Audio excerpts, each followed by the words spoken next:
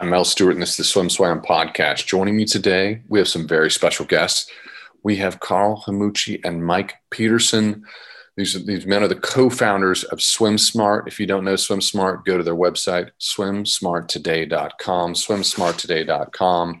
Press pause, check them out, and you'll have a nice refresher, and you can follow along in this conversation and know what's going on. The reason why I like these guys, very young, only in their 30s, is that they're being entrepreneurial in this sport, and they're doing it in a way that is truly innovative. This begins with a deep respect for swimming, and we're gonna dive into that today.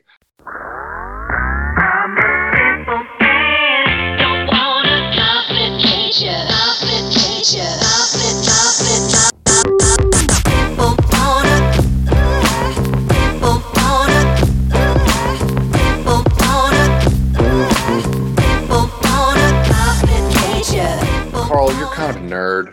I'm just going to call you out, and I'm going to say it straight up. You're in residency, right? You're out of med school. Is that correct? Yeah. I'm out of med school now, which means that I spend more time at the hospital, not less. So I'm doing a radiology residency in Wichita, Kansas.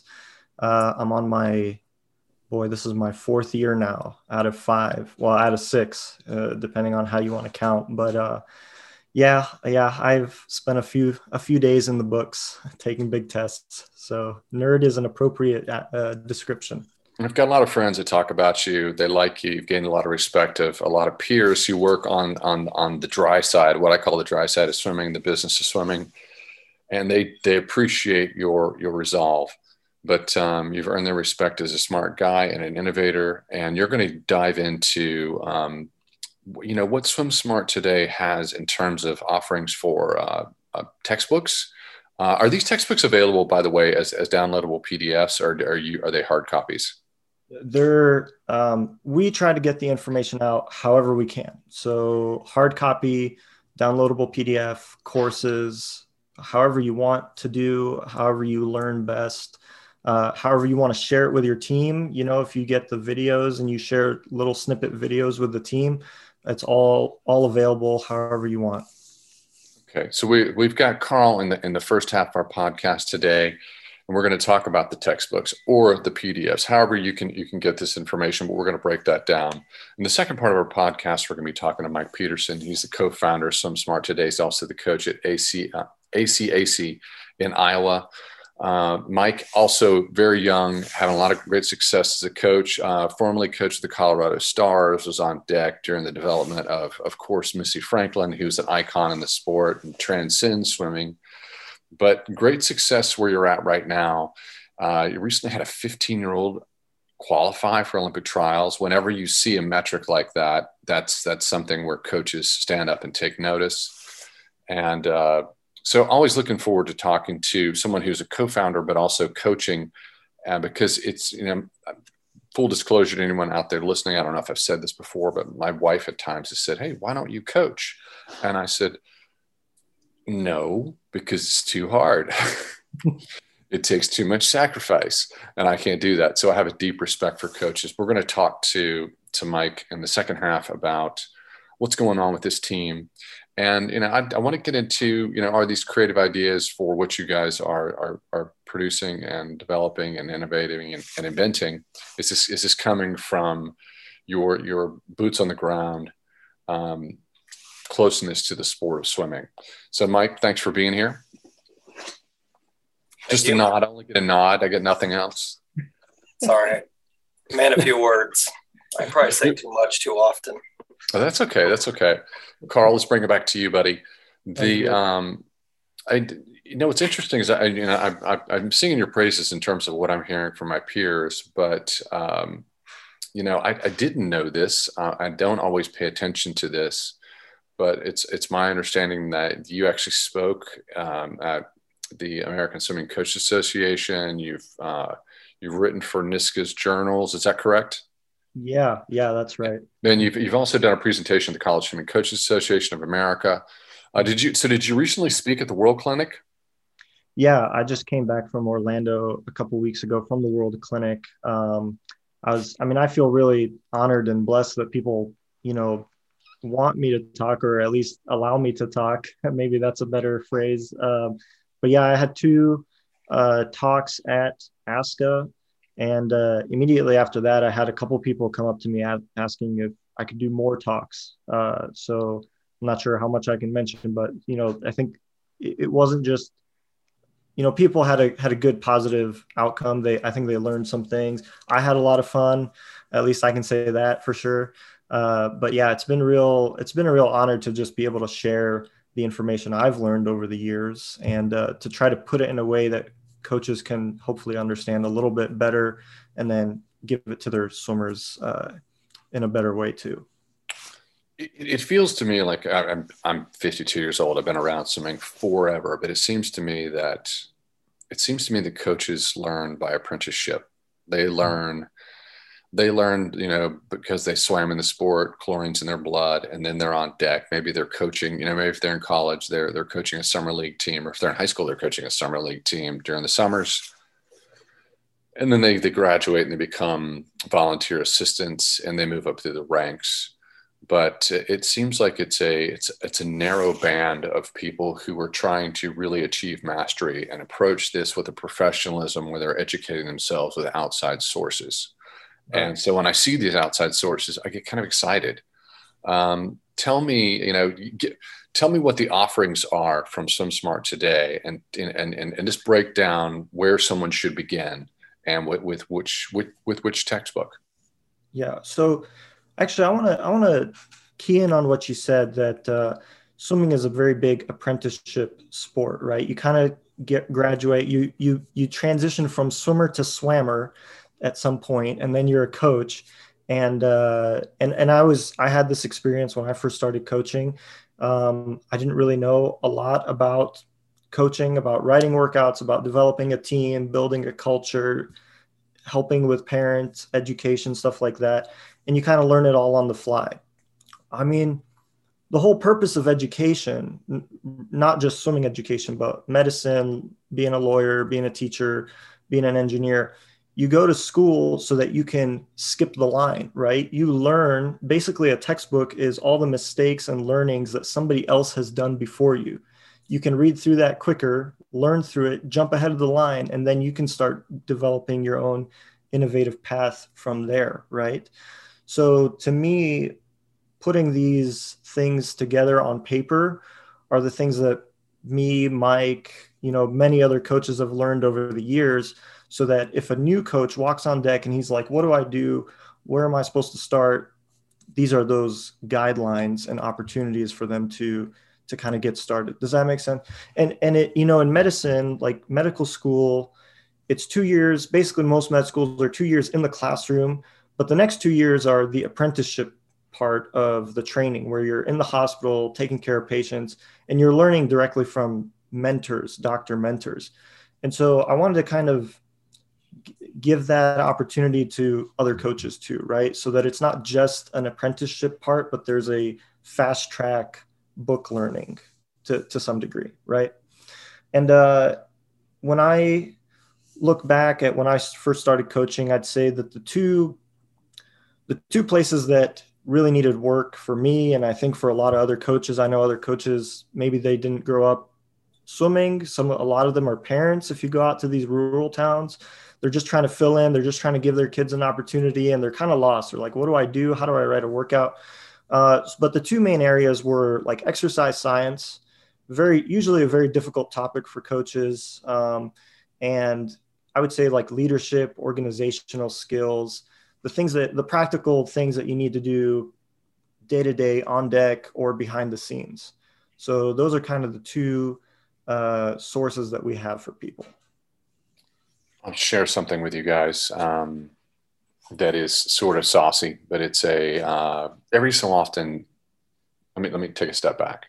We report hirings and firings at SwimSwam, and I can tell you that when there's a hiring and there's a firing, my phone blows up. The comment section oftentimes will blow up. Not all the times. There'll be there's a lot of back and forth and a lot of commentary about the coaches and about the parent-run swim team or the coach-owned swim team, and it's and it's a lot of noise. But oftentimes, what the new hire is about, or the firing is about, it oftentimes comes down to organization and professionalism, and it seems like it's something that where we can improve in the sport of swimming. It seems as though a lot of coaches get by with this apprenticeship information. They have a few core things they do well, and they do that when they're on deck, and then everything else is poorly mismanaged, and the ongoing education isn't there. So I love the fact that SwimSmart today has produced this, that you guys have this offering. Where would I begin? Let's just take it back to this. If I'm the rural coach, maybe I don't have a swim background, and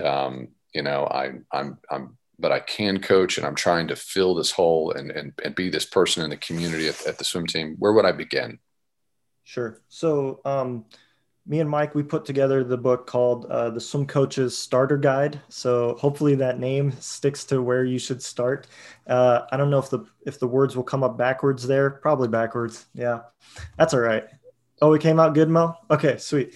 So not huge, but basically this book, it starts off, you're a brand new coach. You just walked on deck. You got an 8-year-old and their parent showing up to you saying they want to be on your swim team. Now what, right? How are you going to have a long-term goal for this kid? How are you going to take care of this kid to make sure that they grow up not just as a good swimmer, but as a good person? And we look at some of the research, some of the other speakers, not just in the swimming community, but sports psychologists, basketball, track. There's other sports in swimming. I know it's hard to believe for many of us hardcore swimmers, but there's a lot to learn from the outside sources, right? And what they say is that you've got to build the person's character first, and that's going to lead them to train well and to swim well and to have longevity in the sport, right? We see a lot of swimmers graduate high school, they leave their club team, they go to college, 1-2 years, they drop out, right? So it's not sticking with them long term. And I think there's multiple factors. It's obviously individualistic, but if you want to have a good chance of a kid doing well, not just on your team, but at the next team, or if you have to leave with the next coach, I think it has to start at the fundamental level of, we're training people and we want to train them good. The next parts of the book kind of dive into our way, me and Mike's way of teaching the strokes for, using just a few practical drills and to use them often throughout the season. And we also get into how to write workouts, how to plan for the season. And we do it for different age groups, right? So if you have 8 and unders, you don't want to do the same thing that you do with your 18-year-olds, and same thing with the kids in between. So we try to give real strict boundaries on, like, okay, with 8 and unders, this is the goal. This is what we're going to do. With 9 to 13, this is the goal. This is what we're going to do. With, older age group swimmers, this is the goal. This is what we're going to do. So it kind of gives you a very solid framework for your mind to work, so that you're not just sitting down with a blank page trying to make stuff up as you go along. Now you have kind of guidelines and scaffolding to get you started. And then obviously, as you develop it yourself as a coach and you learn from experience, you modify things as you go along. But for those who are just starting, who maybe didn't grow up in swimming, who are PE teachers and they were asked to coach the high school swim team, and you're like, I don't know what to do. I think this is who this resource is for. That's where you start. Swim Coach's Starter Guide. I like it. I should have led with that. That's all right. The title. What's funny is that I feel like I have certain mastery in certain areas of my life, but I will go back and if I've been away for 6 months or a year, I'll go back and read beginner guides and to see tutorials as a refresh, just sort of like running in the background. So it's like a warm up. So I'm a big proponent of education and getting your mind nimble. Where would you go next? What is the next offering, and who is it for?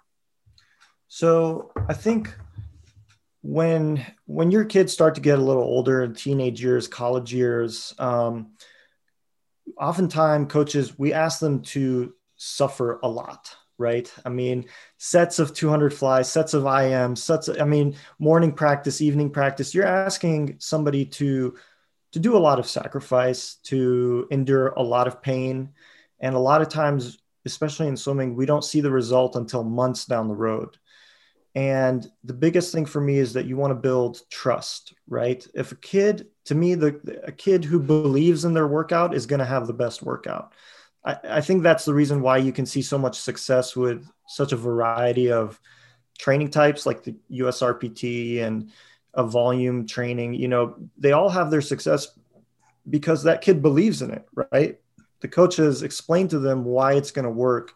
And so they put in the effort and they stick it out. They have the grit, they have the grind, they stick it out in long term, and they end up being successful. So how do you explain to kids when you write a very difficult set? How do you explain to them how that's going to make them better? I think a lot of times, especially with the older swimmers, right? So younger swimmers, it's not quite as important, but with older swimmers, you really want to be able to come back with a good excuse or good answer when they say, "Coach, why are we doing this?" Right? And for me, if you can understand the exercise science behind what you're doing, and you can explain that to your swimmers, especially and to your parents, right? Because parents will come back and say, "Why is my kid training so much?" Or "Why are they doing so little? Why are they doing it different than the other kid?" And if you can come back with a really articulate, reasonable answer, most people get satisfied and they'll trust you as a coach, and they'll trust their training, and they'll put in a lot of effort. So what I did, I kind of going through medical school, you learn a lot of things and you're like, man, I'm never going to use this in my career, but it does, a lot of it does apply to what we do. So I made an exercise science book. We called it the Biology of Swimming. This one is a little thicker, but you don't have to worry. Lots of pictures, right? I mean, there's, I think, more pictures than pages. So I wanted to bring these tough concepts to a point where you can like share it, explain it, and understand it way more simply, and obviously in swimming terms, right? So we use examples. Let's say you're doing the mile race. This is what's changing during the race. This is why you feel the way you do. This is why you have to train like this and not like that, or what this kind of training does to your body. So we go through a whole bunch of topics, not in like, graduate level stuff, but, high school level biology, and keeping it practical for the coach and the swimmers. Say this just on the front end, swim coaches starter guide, $30. That's an easy investment. That's something that's accessible to everybody. The Biology of Swimming textbook, only $25 now. But if I want to dive deeper, you might be looking at a different one. Are you kidding me? I'm looking at your live website right now, buddy. Oh man. I love a deal right now. Well, you guys better jump on it. Everybody better jump on quick. I love these. I love these live moments. Just so by the time this podcast does go live, because we are recording and you're going to go live in a couple of days. Yeah. I think the price point may be different. What's the price point for Biology of Swimming? 69 for that one. 69. 69. Yeah. Did I make that mistake, or? Are you looking at Gary Hall's Fundamentals of Fast Swimming? No, why would I be doing that? Well, that one says 25. So let's just do it. So we're gonna solidify this. The Biology of Swimming textbook, only $69. The Biology of Swimming course. This has a higher price point. Are you going to move into that next? Yeah. So both of these books, I made PowerPoint slides and like a pre-recorded videos, and they're all divided into like little subcategories. So the Biology of Swimming is actually if you do everything, it's about 12 hours worth of video, and they're all divided up into like 85 sections, like 5, 10, 15 minutes long, so that you can kind of digest them on a little bit slower pace, or maybe once a week or a few times a week. Kids are stretching on deck and you just play the video for them, And that way they pick up a few tidbits. If they learn a little bit about how their swimming machine works. And so they come to like enjoy making it better, enjoy training it, that kind of stuff. So those price points, I mean, those were just kind of based on what some of the other courses on like ASCA and ISCA were doing for the same like time range. But at any time, if coaches, if they want to contact me directly through the website, like, hey, I want to get my team interested, can we do a deal? We got a budget. We always work with coaches, always. We want to get the information out to make swimming better.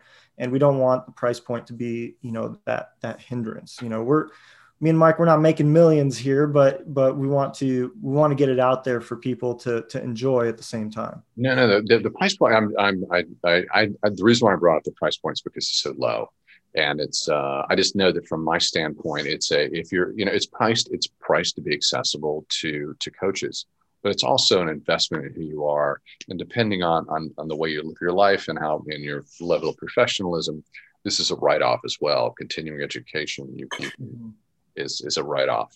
But I'm always investing in something, and it's always somewhere between $500 and $1,500, always.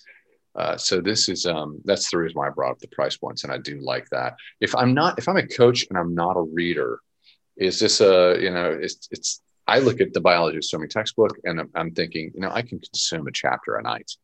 But if I'm not a reader, some coaches aren't. Could they do the biology of swimming courses instead? Is it the same thing? Yeah, it's pretty much the same information. I might go off on some tangents here and there, so you might actually get a little more through the course. And I tried to do a good job of using the mouse as a pen, so I end up writing all over and scribbling all over the slides as I go along. So I think it's a little. I know some people have commented that it's easier for them to follow the videos than it is the books. We actually have one swimmer on the team who's homeschooled. They're using it as their biology course for their high school class, their high school biology class. So I do know that the videos, I mean, if you're a visual person or you like to listen to someone tell you the information in a little more story form, for instance, definitely the courses are a good way to go. It seems like a lot of coaches do it. I swam. David Marsh was my coach for a short period of time and changed my stroke. But he was, we went to video a lot, and I never knew what the sources were, but I knew they must have come from his peers. When you're actually young, you're not always sophisticated about coaches and who has the best knowledge. Oftentimes, we would get information, videos, talks from coaches. And I'm like, who is this guy? He didn't coach Spitz. He didn't coach Matt Biondi. It wasn't, they weren't stars, but their coaching peers really respected the information. And I always found it very helpful and insightful. What is another offering that you guys have? So we've got a couple things. So we have a lot of free downloadable tools. So let's say you're just looking for a new way to teach breaststroke or a new way to teach butterfly. You want to keep it simple, just a few drills. We have videos that you can download for that. Let's say you want to keep track of the yards you do, like, oh, I did this much kicking, this much IM, this much speed work, endurance work, and you want to track it by week or for the whole season. We have a training tracker. If you're a high school coach and you're trying to do a swimming meet lineup and you're doing it all by hand, we have an Excel which will automatically show you as you put the kids into different events, whether they're over entered or under entered. So we have a lot of those types of things totally for free on the downloadables section of the website. And again, it's all about helping coaches do a better job, save time, be more efficient, and develop their team better.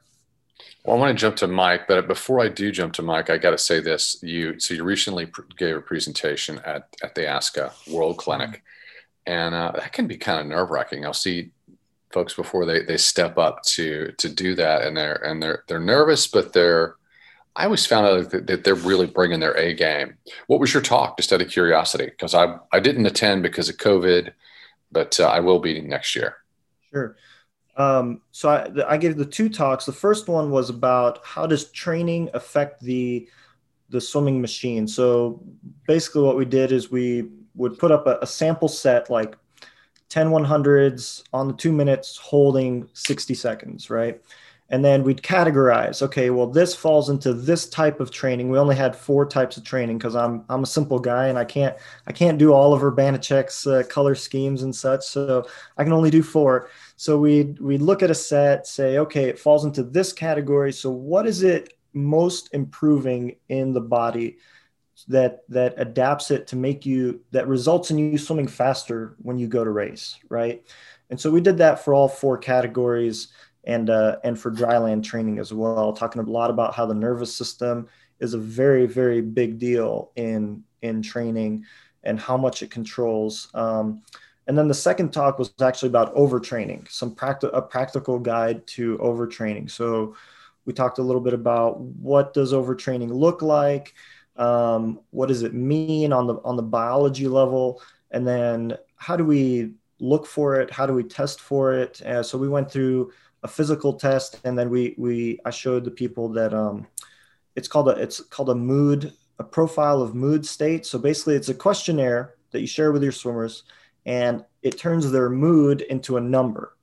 Right. And if that mood changes by a certain percentage over the course of the season, it has a high correlation with overtraining. And research actually with college swimmers, used this questionnaire in the past to try to adjust the training as the season went on to avoid overtraining. So we went through those concepts as well.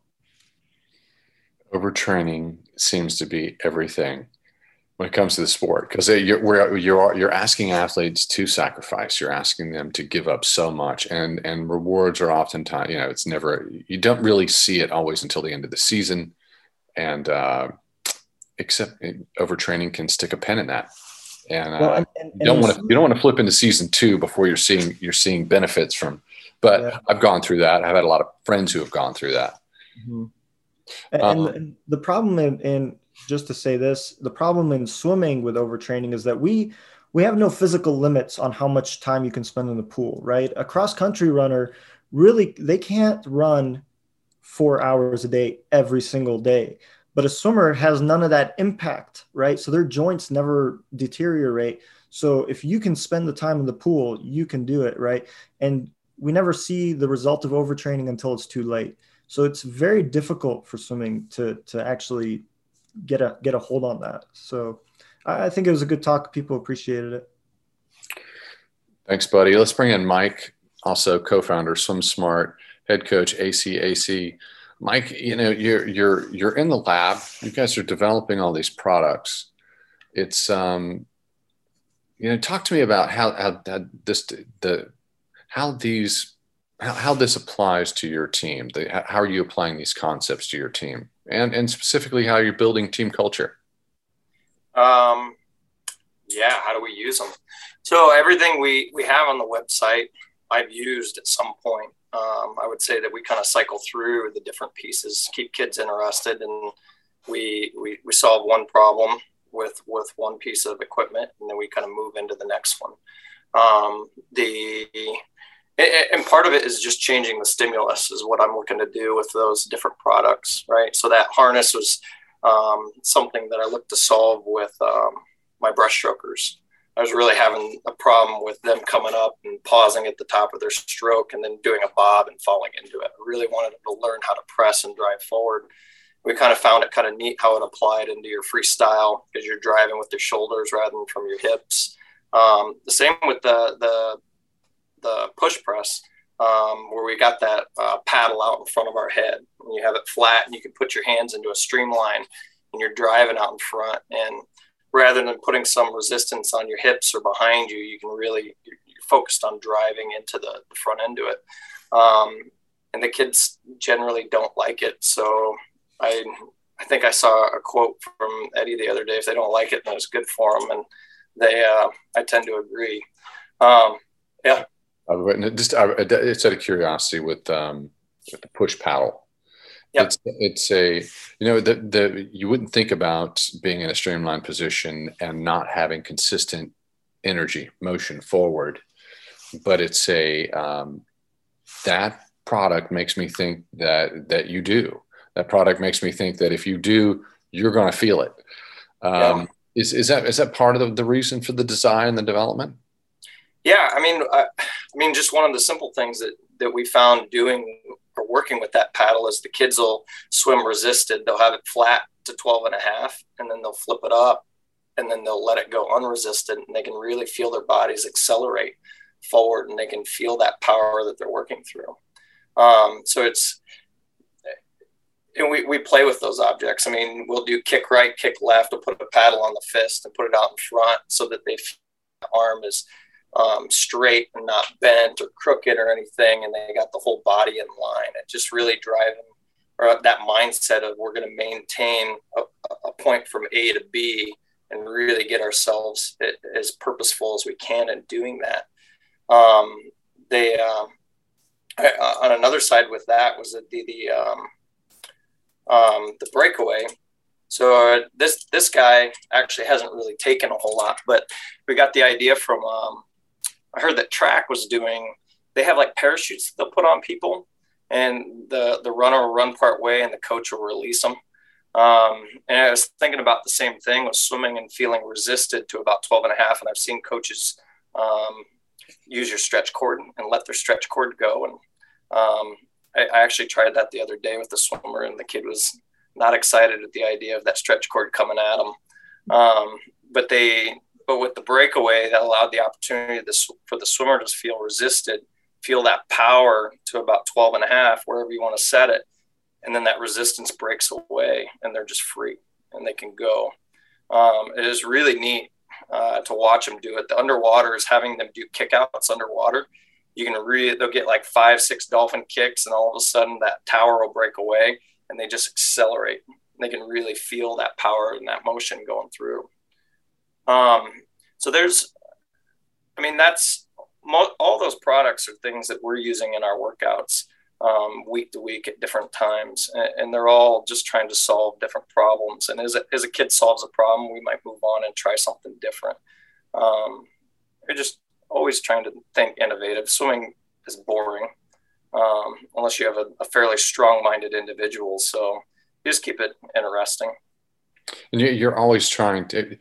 Everybody in practice, everybody likes toys. Everybody wants to try something. Everybody wants to, and it forces you to dial in and really get focused on some particular aspect of your sport. But I think as a coach, I never understood this, but looking back at a wonderful age group coach, great coach in high school, great coach in college, great coach as an elite with Marsh.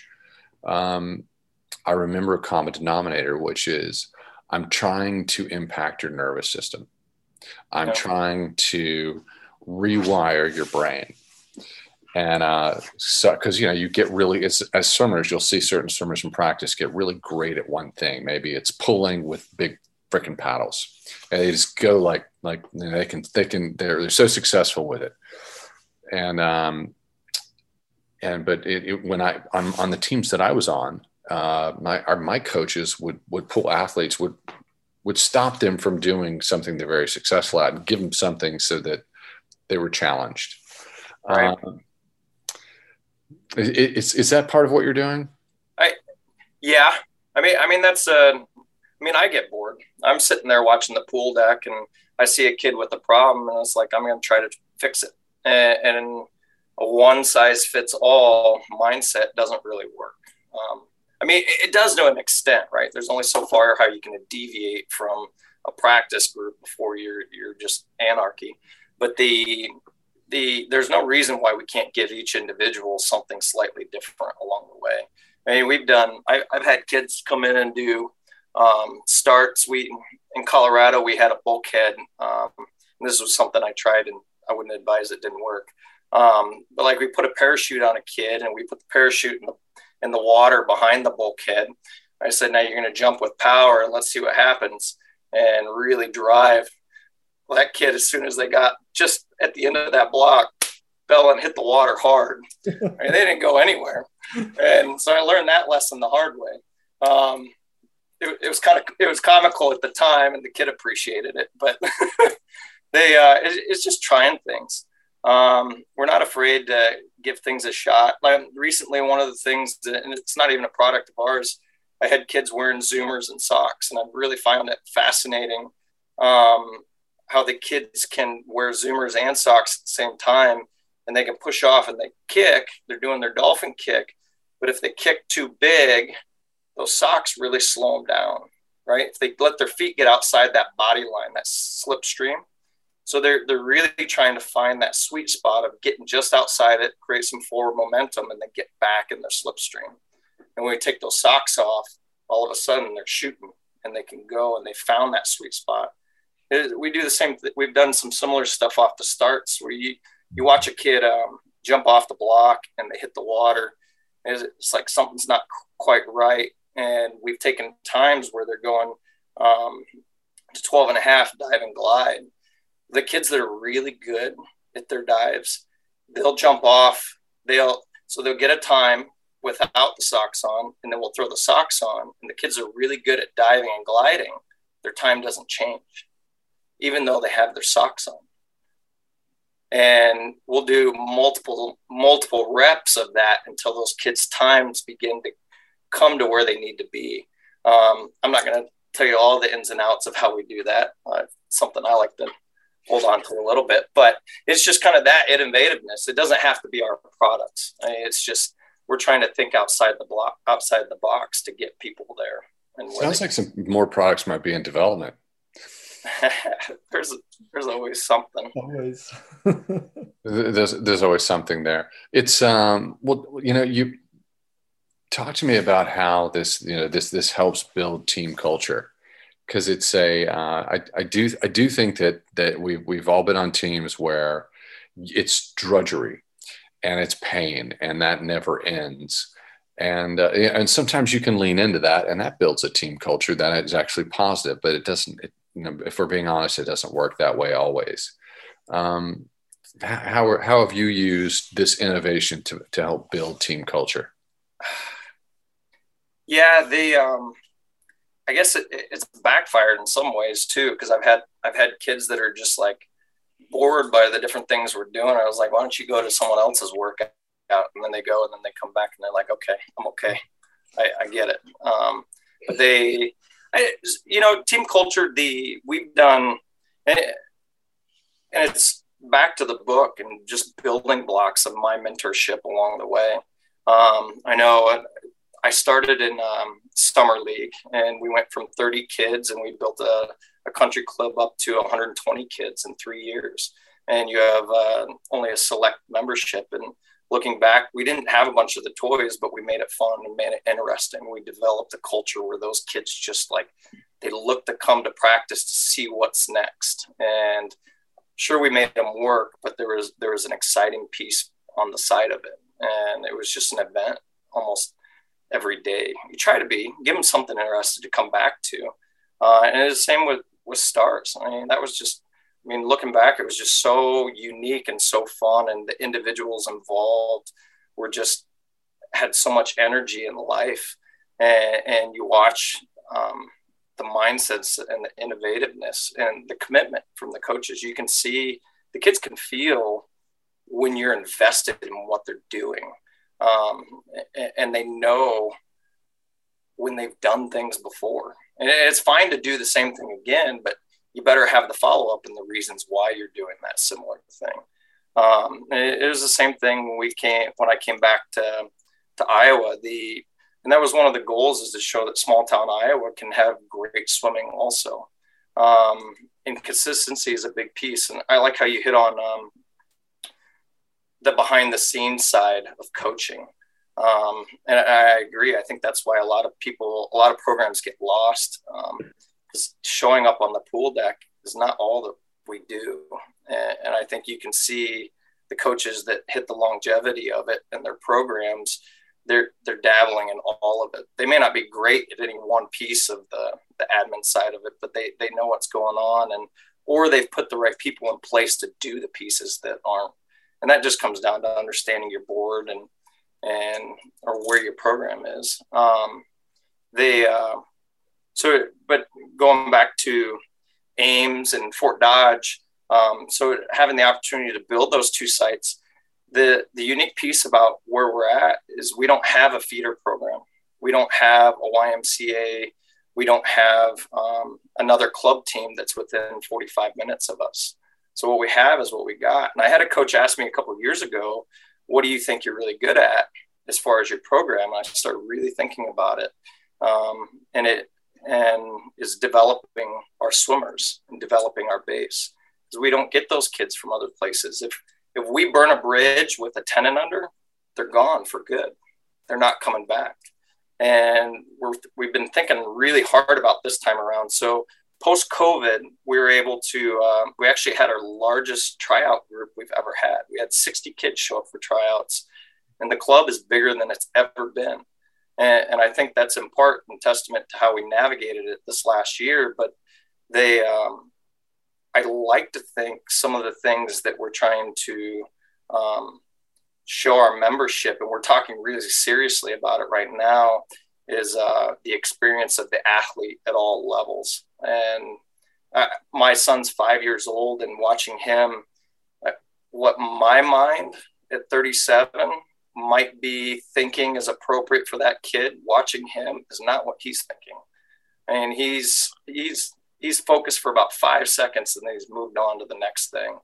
And as coaches, we want to get the drills and skills and all that stuff early in the season. But is that really right? Is that getting that kid to really want to stick around? And maybe it needs to be almost the opposite in some respects. And the thing that I've watched with a lot of our kids, our best swimmers going out, we're not our best swimmers as 12 and unders.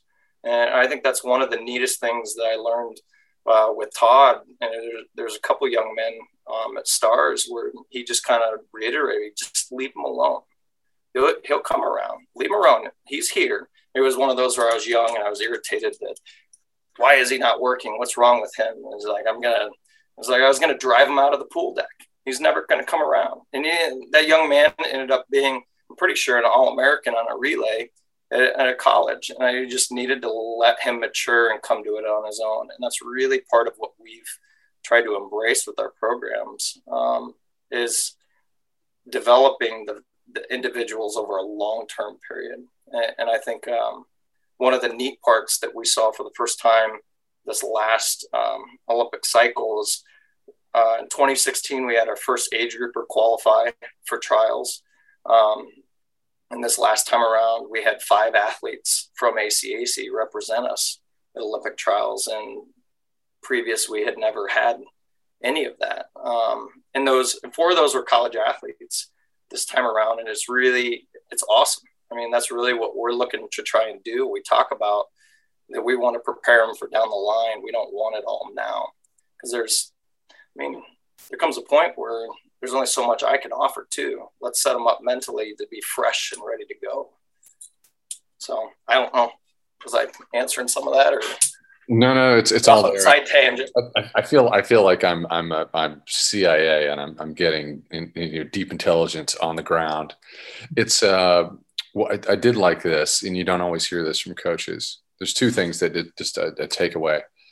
I know that at the USA Swimming HQ, the hope is that we're going to come out of COVID and we're going to have this bump in new registration coming off in Olympic Games, and I don't know that is. I'm not hearing that is happening nationwide. I'm hearing it in pockets. So to hear it from you it points to, it comes down to who's on deck and who's coaching and who's leading that program.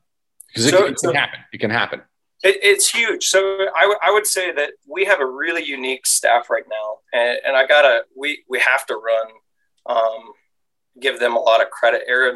Aaron Nakama is our novice coach, and he's developed what we call a wristband challenge. If you wanted to reach out and ask what it is, we actually had a sports psychologist at Iowa State come in and want to learn more of what he's doing. She's like, this is exactly what these kids need, and they're excited.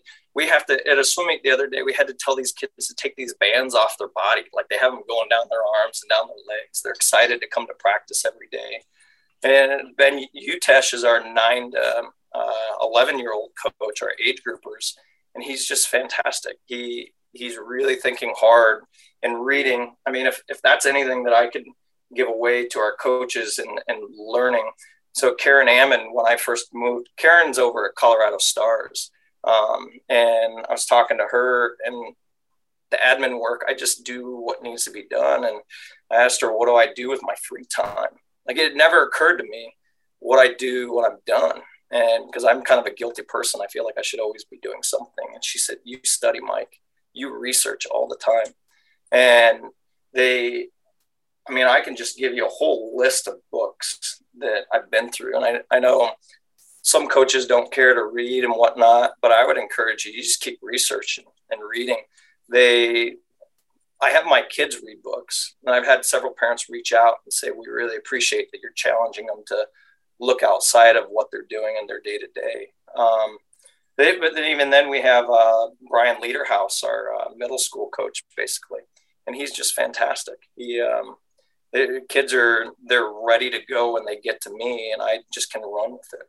And it's building blocks, and we all work together. I don't know. It is really special and unique where we're at. And you're also, it's a heavy lift. It's a big responsibility to lead a team, but also being an entrepreneur and being a co-founder of this company is, I think it's a great creative outlet. I certainly think it keeps you engaged and interested. So it buoys you as a coach and helps you there. But it makes me wonder, just, out of curiosity, do you guys have anything in development that you can sneak out, you can tease us with? If you don't want to, that's okay. You don't have to, but I just wanted to ask the question. No. I think we've floated. I know Mike has like a whole booklet full of ideas, so there's definitely a lot to pull from.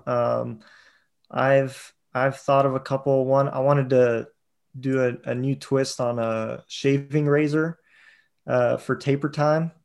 I think that's about all I can say about it. But and then we talked about doing another book, a handbook for parents, actually, for swimming parents. And so because we already have a lot of the basic information, that's on the website, that's on Mike's ACAC website. But there's a lot of, especially nowadays. I've been talking to a lot of my coworkers in the hospital who, started having babies, or they have kids that are growing up, and the world is becoming a lot blurrier, not more clear. And they're like, how do I raise my kid? What do I do when they come to me and they say this, they say that? And so, not to go off on a tangent, but, I think that there's things when you're on a team, when your kid is on, they made a commitment, that teaches them a lot. But parents need to let them do that. For instance, they need to let them learn how to stick with something they don't like in the short term. They need to learn how to get the kid to, I lost my train of thought, get the kid to care. But basically a handbook that taught them about swimming, specifically how it's governed, what swim teams do, how swim meets run, the basic stuff like that, because a lot of parents maybe weren't swimmers. But then also, how are we going to get this kid to grow up? I feel like a lot of kids, 20s, they're in their mid 20s, they get to their 30s, they just haven't grown up yet. And it's not swimming specific. It's worldwide, and I think swimming can be a light in the dark. Like, hey, our kids are strong. When they leave the pool, they're successful outside of the pool because of what they've learned here. So to try to bring those lessons in and share them with the parents, I think that would be the goal of another book. But this seems like a logical progression. Also, it's so it sounds to me like in development we have how to be a swim parent, and that also sounds like a much bigger market. I think that what interests me about it is it's if you could convince a parent, it's like, hey, you want your kid to be a superhero, you want them to do something that's going to pay them dividends for their entire life. Mm-hmm. You've got to commit to this. Because it does. It's a challenging sport, but it does, in a way, it makes you a superhero. You look different. Your brain works differently. You're a better student. when you get into the workforce as an adult, you're like, this isn't so hard, because everything you do after swimming it seems like we struggle a whole lot less than our peers. So I hope that you guys do develop that, and I'd look forward to seeing it. And we'll have to, if this is released, we'll have to come back on the pod and unpack it. But you stepped up, you gave me a little bit of insight. Now I know something that I did a little bit of research before I talked to you guys, but I just noticed that there was a header on your website that just went live today, and it's the swag shop. Mm-hmm. So I'm just kind of, just a cursory drop through. It seems to me like if I'm out there and I'm a swimmer and or some parent or coach, and I want to be creative, I want to have some fun, I could share my design ideas with you guys, and you could make it a reality. Is that correct? For sure. Oh yeah. So we're all about collaborating and getting and showcasing what good ideas other coaches have. So even like on our front page, I saw somebody, a coach in Canada, Coach Bailey, he posted about a calculator that he designed, and you put in your time and your stroke and what race, and it tells you how many dolphin kicks you should be taking off of each wall with your splits for 25s, 50s. I saw it and I was like, hey man, this is awesome. Like, I wish I had this when I was coaching. Can I add it to the website? He's like, sure. So we put it on the front page, and because it's a good idea. If you have a good idea, we want it on SwimSmart. And so for sure, the t-shirts, we have a section for like cheering towels. So we've got, the kids hold up to their teammates as they're racing, like ice cream if you win or go that way. There's like an arrow that tells them, they might get lost in those big pools. So just fun stuff like that. If people you hear so many like one-liners on pool decks, parents being voluntold to be somewhere to time for their kids.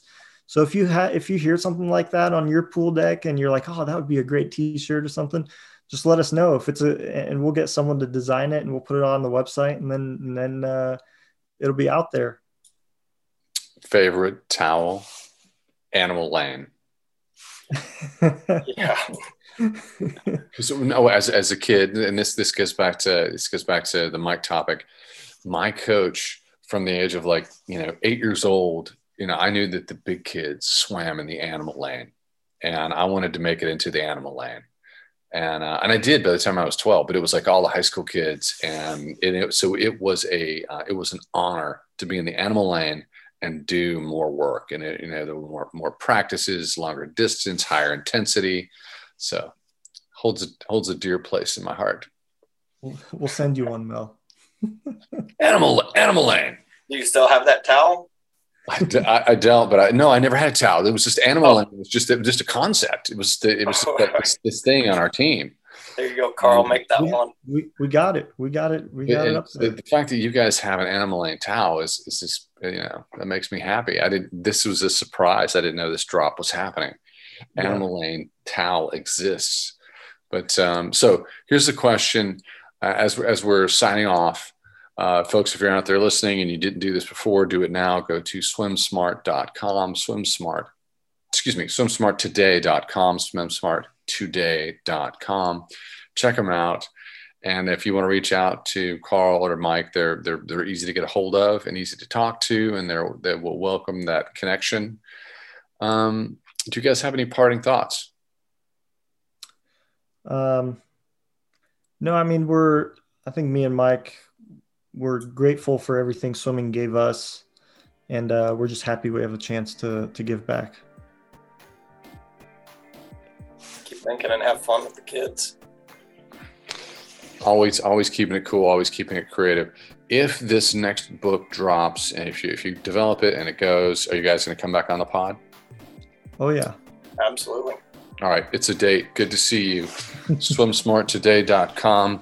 Thanks for coming on, guys. Thanks for having us, Mel.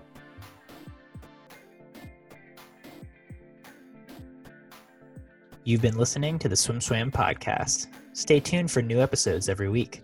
You can take SwimSwam podcast on the go by subscribing on your favorite podcast platform. Look for links in the description below, and be sure to subscribe to our YouTube channel for more videos as well.